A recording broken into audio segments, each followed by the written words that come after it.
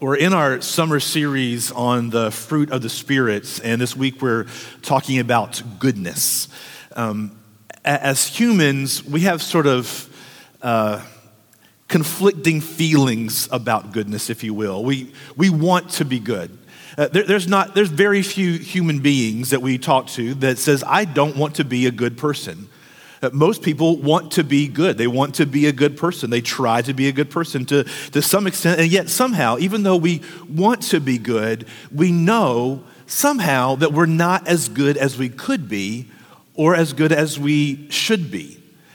We as human beings in conversations with each other, we talk about and mourn the lack of goodness in the world. Just how difficult life can be sometimes, difficult how other human beings can be, right? Sometimes we are hard to get along with, and we will sit and we'll moan and bemoan the lack of goodness in the world, but then we don't go and practice that goodness ourselves. Have you ever realized that? Have you ever thought about the contrasting emotions that you feel when someone cuts you off in traffic? And the thoughts that you think, or maybe the words that you say, Tad, or I don't know, that you say to... Or the thoughts that you think and the feelings that you feel when you cut someone off in traffic and they get angry with you and you get angry at them for getting angry at you when you're the person on the other side.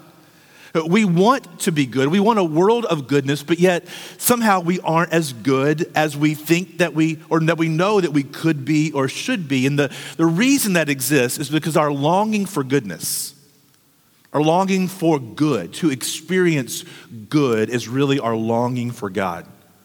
All of us as human beings, we have a longing for goodness, that we should be good and this world should be good around us, that people around us should be good, and that is really a longing for God himself. A longing for goodness exists because God exists, and goodness exists because God exists.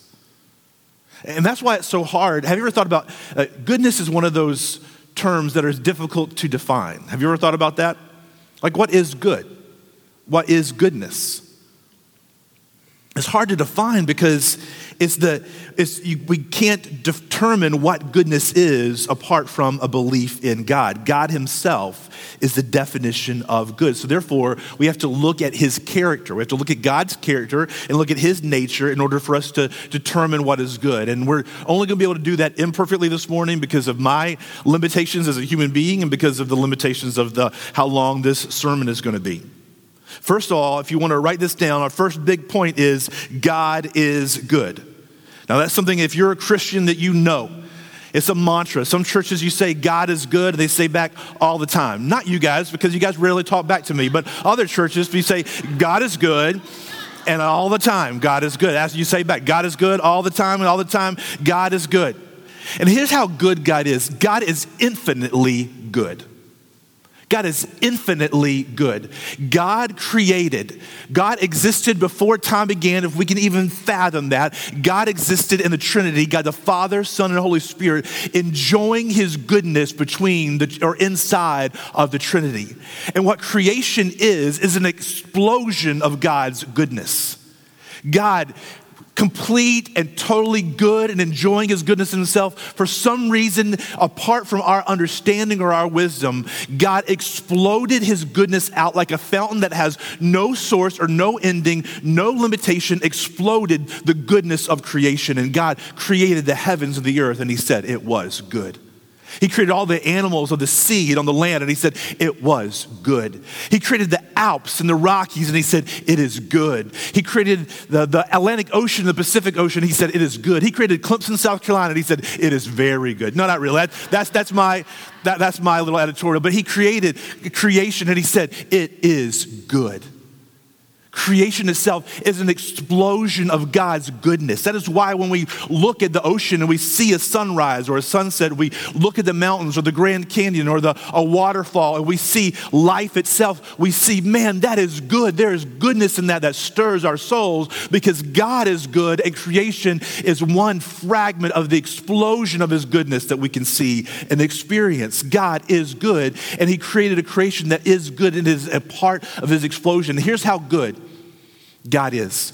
That in all the creation, not only earth, I'm talking about all the known universe and beyond, all the countless stars that exist, all the countless galaxies and solar systems that exist across the universe that we cannot comprehend in our mind. That all of that goodness that he created, all that beauty, the science and the physics behind it all that he created and upholds it, it didn't exhaust any amount of his goodness at all. God didn't create the vast universe and experience any sort of, oh man, I've lost any amount of my goodness. He created it, and there's more and more, infinitely more to come behind it. He created creation and it was good. He created mankind, man in his own image, and he said it was very good. He didn't create us out of need. He didn't create us because he was lonely or bored or didn't know what to do with his time. He watched everything on Netflix and said, I may as well create man. He wasn't feeling any sense of loneliness or incompleteness. Out of God's completeness, he created man in his image. He formed us in his likeness so that he could share with us a bit of his goodness. He could lavish upon us. There's this wording through the New Testament. He would lavish upon us his goodness for all eternity. That's what we were created for. To see and experience and know his goodness. That goodness that is so good, there is no limit to it. And all God does is give and create goodness, and he doesn't receive it at all because he is the source of all goodness. God is not only infinitely good, God is perfectly good though. He is the measure of all that is good. He is the measure of all that is good. Anything that we see as human beings that is good is only indirect goodness. It is derived goodness. It is goodness that comes from the source of goodness. He alone is perfectly good. There is no amount of bad in God. There's no amount of evil. There's nothing that God does or is that is not good. He alone is perfectly and infinitely good. And that leads us to the next point. God is only good. God is only good. He cannot be bad at all. If there's something, if you can imagine this almighty creator God, if there's something he is incapable of being or doing, it is being or doing wrong or being or doing bad. He is incapable of being anything other than good. Because that is his very nature and character. But not only is he incapable of doing anything bad, only is he only good, he is freely good. God, out of his own sovereign will, has decided to be good. Out of no duty or no obligation to you or me or anybody else, he alone has decided that his nature will be goodness, or what we call goodness. You know what that looks like? God never acts for his own profit. He always acts he sends out his goodness to others and sacrificially serves and loves other people. Lord serves us as human beings. God never sends out goodness and depletes his own goodness. And if that's true, then here's what we have to understand. If that's true about God very quickly, and there's a whole lot more you can study and think about and ponder and blow your mind about the goodness of God with, but if that's true, then this must also be true that man has no goodness in himself. You and I, as mankind, we have no goodness in ourselves. Now, what does that mean? It means that whenever he formed us, mankind, out of the dust of the earth, in his image, and he breathed his breath of life into us, we were good because we were made in his image to reflect his goodness. We have no innate goodness that is not derived from God. Every bit of goodness that could exist in man is only a derived goodness. We are a created being, and we are created to reflect and to image or to show the goodness of God, to enjoy his goodness and to reflect it to those around us. And together, the picture would be that if mankind had not fallen, we would together all be created good in his image, and we would be enjoying constantly in creation and in each other his goodness back and forth, and we'd be sending it back up to him in praise and glory for how great and amazing he must be, or he is. Every part of creation has an inherent communication of God's goodness, and there's a unique communication of God's goodness upon man because we were uniquely created in God's image. It's our design that we would reflect and image the goodness of God to each other and to creation. And that is a derived goodness that is from God. So if that's true, then we can see the true evil and the true danger of mankind's rebellion against God, right? If he alone is good and we were created to image him, can't you see then the inherent evil and the inherent danger of mankind's rebellion against him? It wasn't just that somebody grabbed a fruit off a tree and ate of the fruit. It was that act reflected a change in the soul where we rebelled against the only source of goodness and cut ourselves off from that goodness. It's evil in that we are removing ourselves from the only source of good, and it's dangerous that we are removed from that source. Because when we are removed from all the source of goodness as people, human beings that were made to reflect the image of God as the only source of good, whenever we are removed from that, we're going to lack any source of true goodness. And what are the results of that removal from the image that we were created to reflect? Well, it's strife and war and misuse of our fellow man, fellow image bearers of God, misuse of creation. And that's why we see such, don't you see this? That's why we see such promise in humanity, and yet we also see so much evil. That's the great conundrum of mankind. That we see that we were created with great, and we have great promise because we were created in the image of God to reflect him, but we see so much evil as well because we've cut ourselves off from the only source of goodness. So then you see that the only way to get to goodness, the only way to experience goodness as human beings is to return to the source of all that is good. But we find ourselves deadened to true goodness. We find ourselves in a broken loop of trying to determine and find our own goodness, and then being angry with God or ourselves or other people or the universe because we can never seem to experience anything other than fleeting goodness. It feels like a mirage. Our desire for goodness is a desire for God. But by nature, we're offended at God's claim of absolute goodness. We want to find our own source. There's got to be some other source because something within my heart, within my soul, doesn't want to be dependent upon God, doesn't want to submit to God, doesn't want to admit that my way is not the best way and that his way alone is good, that he alone is good. So God's goodness becomes for us as human beings our stumbling block. Because it requires us to submit to him, to understand and realize that he alone is good. That's why Hebrews 11:6 says, and without faith it is impossible to please him, for whoever would draw near to God must believe that he exists and he rewards those who seek him. In order to approach God, you have to believe that he is good, but you also have to believe that he alone is God. That he alone is good and he alone is God. We must believe and accept that there is no other source of goodness. And that's difficult for us.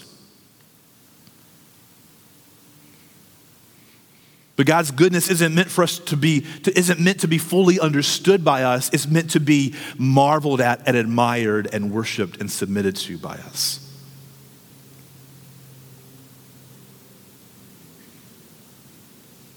His goodness requires submission in order to be enjoyed. And this is where the good news comes in. This is how we know that Jesus was from God and was God. This is how God declared it to us. It was in our text. It threw Christian off that our text starts in the beginning of a sentence, but we'd have to go way further back to get the whole context. Peter was preaching a sermon, his first sermon to a Gentile. God had told him to go to this man and proclaim the gospel to him, and he goes and he stands before him, and as he's preaching the gospel, he comes to this part in verse 38 of Acts 10. He was telling him about Jesus. He says, how God anointed Jesus of Nazareth with the Holy Spirit and with power. He went about doing good and healing all who were oppressed by the devil, for God was with him. This is how we know that Jesus was from God and Jesus was God, because Jesus did good. This is the shocking story of Jesus. The shocking story of Jesus is that God's goodness came to us when we refused to go to him. The life of Jesus was spent doing good, and that was the sign that he was from God. It was the sign that he was God, and in fact, it was actually his mission. This is the mission of Jesus. Whenever he was early on in his ministry, he was in his hometown, and he went to the synagogue for their Sabbath worship, and he took the scroll and he read this from the prophet Isaiah. Luke 4:18 through 21. Jesus said, the Spirit of the Lord is upon me because he has anointed me to proclaim good news to the poor. He has sent me to proclaim liberty to the captives and recovering of sight to the blind, to set at liberty those who are oppressed, to proclaim the year of the Lord's favor. And he rolled up the scroll and he gave it back to the attendant and sat down, and all the eyes of the synagogue were fixed on him, and he began to say to them, today the scripture has been fulfilled in your hearing. This is what he said. This is my mission, Jesus said. My mission is that the Spirit of God is upon me because he's anointed me to proclaim good news to the poor. He sent me to proclaim liberty to the captives and recovering of sight to the blind, to set at liberty those who are oppressed and proclaim the year of the Lord's favor. Jesus' mission was to come and to do good. And he put that into practice in his life and all the way to his death. Jesus lived a life of doing good, and he died his death in order to do good for the ultimate good for those of us who are separated from God for eternity, who are oppressed and captive to sin itself. Jesus' greatest act was an act of good in his sacrifice of his life to pay for your sins and my sins and reunite us back to the Father. But Jesus didn't only just come, like sometimes I think as Christians, evangelical Christians, we think Jesus was born Christmas and then he died Easter and rose again, and all that happened in between, we forget that for 3 years he went about doing good and healing all who were oppressed, proclaiming the favorable year of the Lord. Jesus did good for individuals. Jesus healed the sick. He fed the hungry. He touched the lepers. In a time where it would not only be unclean to touch a leper, you would be ostracized. You would feel dirty and separated from the rest of society. And Jesus came and he, not only did he heal the sick and he fed the hungry, he touched the lepers. Jesus shed tears over people's pain. Jesus raised the dead. There's some circumstances where it's hard to figure out, why did he raise this person? He didn't raise everybody who died during his ministry, but why did he raise this child? Why did he raise this person? It's usually out of mercy and kindness to someone who came and pled with him. He sat with prostitutes and with notorious sinners in a time when someone of his stature, someone who was considered a teacher of the law, you would be considered unclean. You would be considered an outcast in order to sit with a prostitute. And he just sit with her. Like this one came and she cleansed his and anointed his feet with costly oil. He sat at dinners and parties with tax collectors. They said, this man is a friend of tax collectors and sinners. That was his reputation. He saved the life of a woman who was caught in bed with another man other than her husband. He saved her life. He crossed cultural and religious lines. Whenever he went through Samaria, He talked to the Samaritan woman who not only was a Samaritan, but was also with a man who was not her husband and had multiple men. And yet he sat with her, taught with her, and drank out of her vessel. Unclean. Jesus came, and not only was he good, not only was he heading to the cross, but he did good. And he did good in doing so. He was declaring and proclaiming the kingdom of heaven is at hand. There's a whole new kingdom that has shown up whenever I was born in that stable. A whole new kingdom has come on this earth. There's a whole new king. There's a whole new value system. All that has been broken by being separated from the goodness of God and marring what was made good by God, I am remaking, and it will be good and only good again. And I will be the good and righteous king who will rule and reign in goodness and righteousness forever and ever and ever. A new kingdom is breaking through. But not only did Jesus heal the sick and care for the poor and feed those who are hungry, but he dealt with the whole person. When the man's friends who was lame, when they let him down from the ceiling and he couldn't walk and he was there in front of Jesus, the first thing Jesus said to him was, I forgive you of your sins. Your sins are forgiven. And they were appalled at that, because he knew that was the core of the problem that needed to happen. But he said, just so that you guys will know that I have the authority to forgive sins, rise and walk. And the man stood up, walking and leaping and praising God. Jesus dealt with sin, but he also dealt with healing and with practical needs. He taught the people the word of God, proclaimed the word as someone who had authority like no one had ever seen before. And then at the end of the day, when they were hungry, he produced food for the whole crowd out of 5 loaves and 2 fish. He fed the crowd more than once that we have record of. Jesus did good for individuals, and he also did good for the oppressed. We see over and over again in Jesus' life, he went toward those who were hard-pressed and hard up. Jesus went toward those who were hard-pressed and hard up. And they, in turn, were attracted to him. They wanted to be around him. Zacchaeus, who was a tax collector and a sinner, he would be ostracized among his own people, the Jews. He went and climbed the tree, and you guys may know the song if you were in Sunday school. He went and climbed the tree, and Jesus walked by because he just wanted to see him. And Jesus took notice of him and said, hey, take me to your house today. And Zacchaeus ended up repenting and paying back multiple times back to people who he had stolen from. But it started by him showing goodness to a man who did not deserve it. Women and children, servants and slaves, peasants and laborers were his earliest followers. He was supported by women who were considered chattel at the time. Women followed him and supported his ministry. The earliest believers after Christ's ascension were mostly slaves and laborers and peasants and women, the blue collar, the forgotten, the outcast. But not only did Jesus do good for individuals and he himself reached out for the oppressed, but Jesus did good that showed that new kingdom that we've been talking about. He declared the kingdom of heaven is at hand, and he showed off that new kingdom with healing and wholeness and forgiveness offered to people without cost.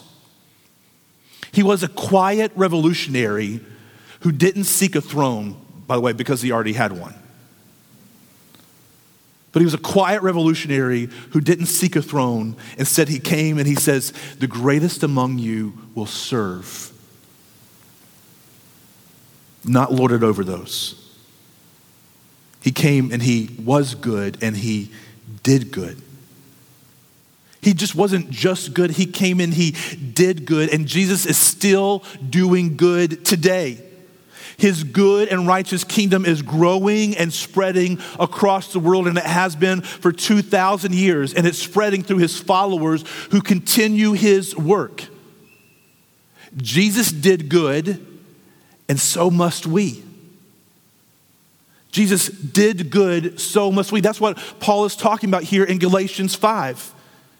We've been given the same Spirit that empowered Jesus, and so we should be bearing the same kind of fruit as Jesus.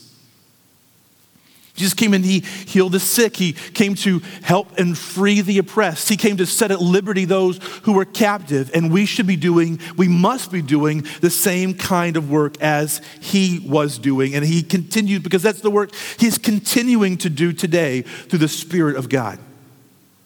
To the sick, to the poor, to the oppressed. We as Christians, we should be doing good because we are commanded to do so. Micah 6:8, he has told you, O man, what is good. What is good? Right? He has told you, O man, what is good. And what does the Lord require of you? All right, Randy, tell me what to do. Well, here's what is good, and here's what the Lord requires of you. But to do justice, to love kindness, and to walk humbly with your God. To do justice, to love kindness, and to walk humbly with our God.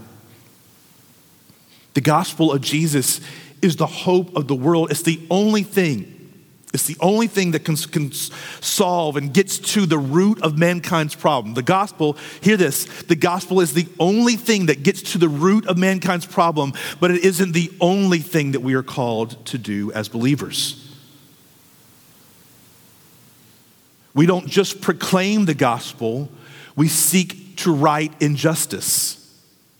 We do proclaim the gospel, but we also seek to right injustice. What is good and what does the Lord require of you? But to do justice. We don't just proclaim the gospel, in other words, we are called to live it out. And it is lived out as we do justice, love kindness, and walk humbly with our God. Now, that word justice is sort of a hot button issue in Christian circles right now. It's a hot button issue among certain media types. But I'm going to tell you something. Seeking justice isn't the territory of some woke Christian or some social justice warrior. I'm doing big air quotes here if you're listening to this later on. I hate those terms, by the way. Doing justice isn't just the territory of some woke Christian or some social justice warrior. It's the command of our God to all Christians. What does the Lord require of you, O man, but to do justice, to love mercy or kindness, and to walk humbly with your God? As followers of Christ, we should refuse to cede the term or let the term justice be hijacked by anyone, whether they're conservative or liberal. We may be misunderstood and maligned if we hold that stance. If we say, hey, we should be doing justice, and somebody says, yo, you're woke or you're a social justice warrior, we may be misjudged, we may be maligned, but so is Jesus. And we must obey him more than anybody else. We must do good because we're commanded to do good. We also must do good because it's our new nature as believers. How God anointed Jesus of Nazareth with the Holy Spirit and with power. And then at the end of that it says, for God was with him. The sign that we have a new nature is a sign that we care for those who are oppressed and those who are outcasts. Our new nature should move us toward those who are in need and towards those who are oppressed, just like it did with Jesus. Now we have to listen to that new nature rather than the old nature, but our new nature should and is pulling us towards those who are in need and those who are oppressed, just like it did with Jesus, because that's his nature. It is our new nature. And now we must cause our bodies and our minds to follow where our new nature is. We must do good because he's commanded it. Do justice, love mercy or kindness, and walk humbly with your God. We must do good as human beings, as Christians, because it is our new nature. And then as Christians, we must do good because of the need around us. You hear that in the text? Jesus went about doing good, healing all who were oppressed by the devil. There is oppression and suffering and hurt around us, and we are called to do good towards them and for them because that is God's heart towards them, and we should be reflecting that heart. And because when we see oppression around us, it's a sign that the devil is at sway. It's a sign that Satan is at sway. And so where do we see injustice and oppression today? Where does Satan seem to hold sway?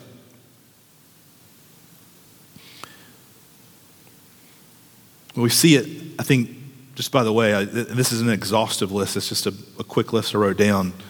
What we see is that Satan preys on the weak, by the way. And that's what we as Christians are called in to do justice for those who are weak and oppressed and captive. Where do we see injustice and oppression today? Sex trafficking. There's a huge black market industry where boys and girls are bought and sold. And it doesn't just happen in some place in Asia. It happens here in our very community. There are people who come here, runaways, people who come here for work, people who come here from other locales, other countries. They come here to Myrtle Beach and they end up being taken advantage of, and they are bought and sold as slaves to do sexual favors and for people who are willing to pay for it. Where do we see injustice and oppression today? And we should be stepping in there.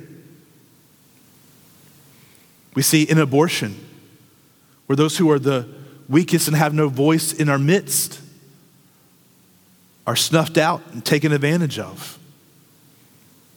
We see it in generational poverty. Not just poverty, but generational poverty, where generation after generation and generation are stuck in being oppressed and disadvantaged. And in a country where we see a widening economic disparity, where the rich are getting richer and the poor are getting poorer. We see this great growing divide between those who have and those who don't have. We should be about stepping into that. We see it in the opioid addiction problem, where there are people, pushers, who are taking advantage of those who find themselves addicted to substances, and they keep them trapped. We see it in personal and systemic racism. Personal racism, one-on-one, and we see it in systemic racism and systems that have been set up from our racist and historic past that are designed or were designed and are still in place in order to create this economic disparity between the races. And that's something that we as Christians should be having a voice in. As Christians, we should care about these issues. We should be engaged with them to some extent. Now, not all of us can be engaged with them fully all the time, but we should be engaged with them to some extent. But it can be overwhelming, can't it? You think about, that's just a few problems, a few bits of injustice and issues. And that's where, as Christians, our unique perspective can help us, because we can acknowledge that the problems of society are big and they run deep, but we also have a great hope because the new kingdom has come and is dawning, and it will be completed when Jesus Christ returns. All that has been unjust, he will bring justice to. He will make all that is wrong right. Sometimes it can feel like working for justice and trying to help people and do good, whether individually or working towards political ends or otherwise. It can feel like we're just sticking a finger in a dam, doesn't it? But if we have a hope that the new day is coming, then we can do, as Christians, we do what we can today, and we have hope for tomorrow because of Christ. Andy Stanley said this. He said, whenever you're overwhelmed with all that is wrong in the world and you need to do good, he said, do for the one what you wish you could do for the many. And I would like to in homelessness in Myrtle Beach. I have no idea I'm without any resources or power to do that. But I know that a man named Michael stopped me outside my car the other day. My family and I were going to dinner, and I was able to sit and talk with him, not just throw money at him or run him, but I was able to sit and talk with him and listen to him. And what stood out to me was that the thing that was most meaningful for Michael that night was that I sat there and listened to him. He said, sorry, I didn't have anybody else to talk to. I think Michael was going to commit suicide that night. That's what he told me. I don't know what happened to him yet. I sat and listened to him. And as I was sitting there, I was thinking, man, I don't know. I don't have the resources even to get this guy out of the situation he's in, but I can do what I can right now and today. And I could do for the one what I wish I could do for the many. And I could do today what I wish I could be done for him every day. If you would like to figure out some ways that you can figure out how can you do good, talk to Rebecca Evans and somebody on the care team, because they've been doing a lot of thinking and praying about what does it look like for us as Christians to do good. Lastly, as Christians, we must do good by the power of the Holy Spirit. And this is our great encouragement. We can't be truly good in ourselves, remember. We can only reflect God's goodness. But as Christians, we have been filled by the Spirit of God and given the same power that God anointed Jesus of Nazareth with and filled him with the Spirit so that he would go about doing good and healing all those who were oppressed, for God was with him. God is with us, and he has given that same Spirit to us. And that is the Spirit that we find the empowerment to do good from. Throughout history, Christians have gotten a lot wrong, but far more, Christians have been a tremendous force for good. We've been in good sometimes where people can see, and sometimes we're in quiet, unheralded ways. Christians have cared for the sick that were disposed of in the street, and they've also created hospitals. Christians have taught a child in poverty in order to try to help him get out of poverty, and Christians have opened schools. Christians have adopted orphans, and Christians have fought to abolish unjust laws. That's our legacy. And as Christians, we must make sure that it continues. We can't just be about the words of Jesus. We need to be about the works and the ways of Jesus, who went about doing good and healing all those who were oppressed, for God was with him. Believer, the Spirit of goodness dwells in you.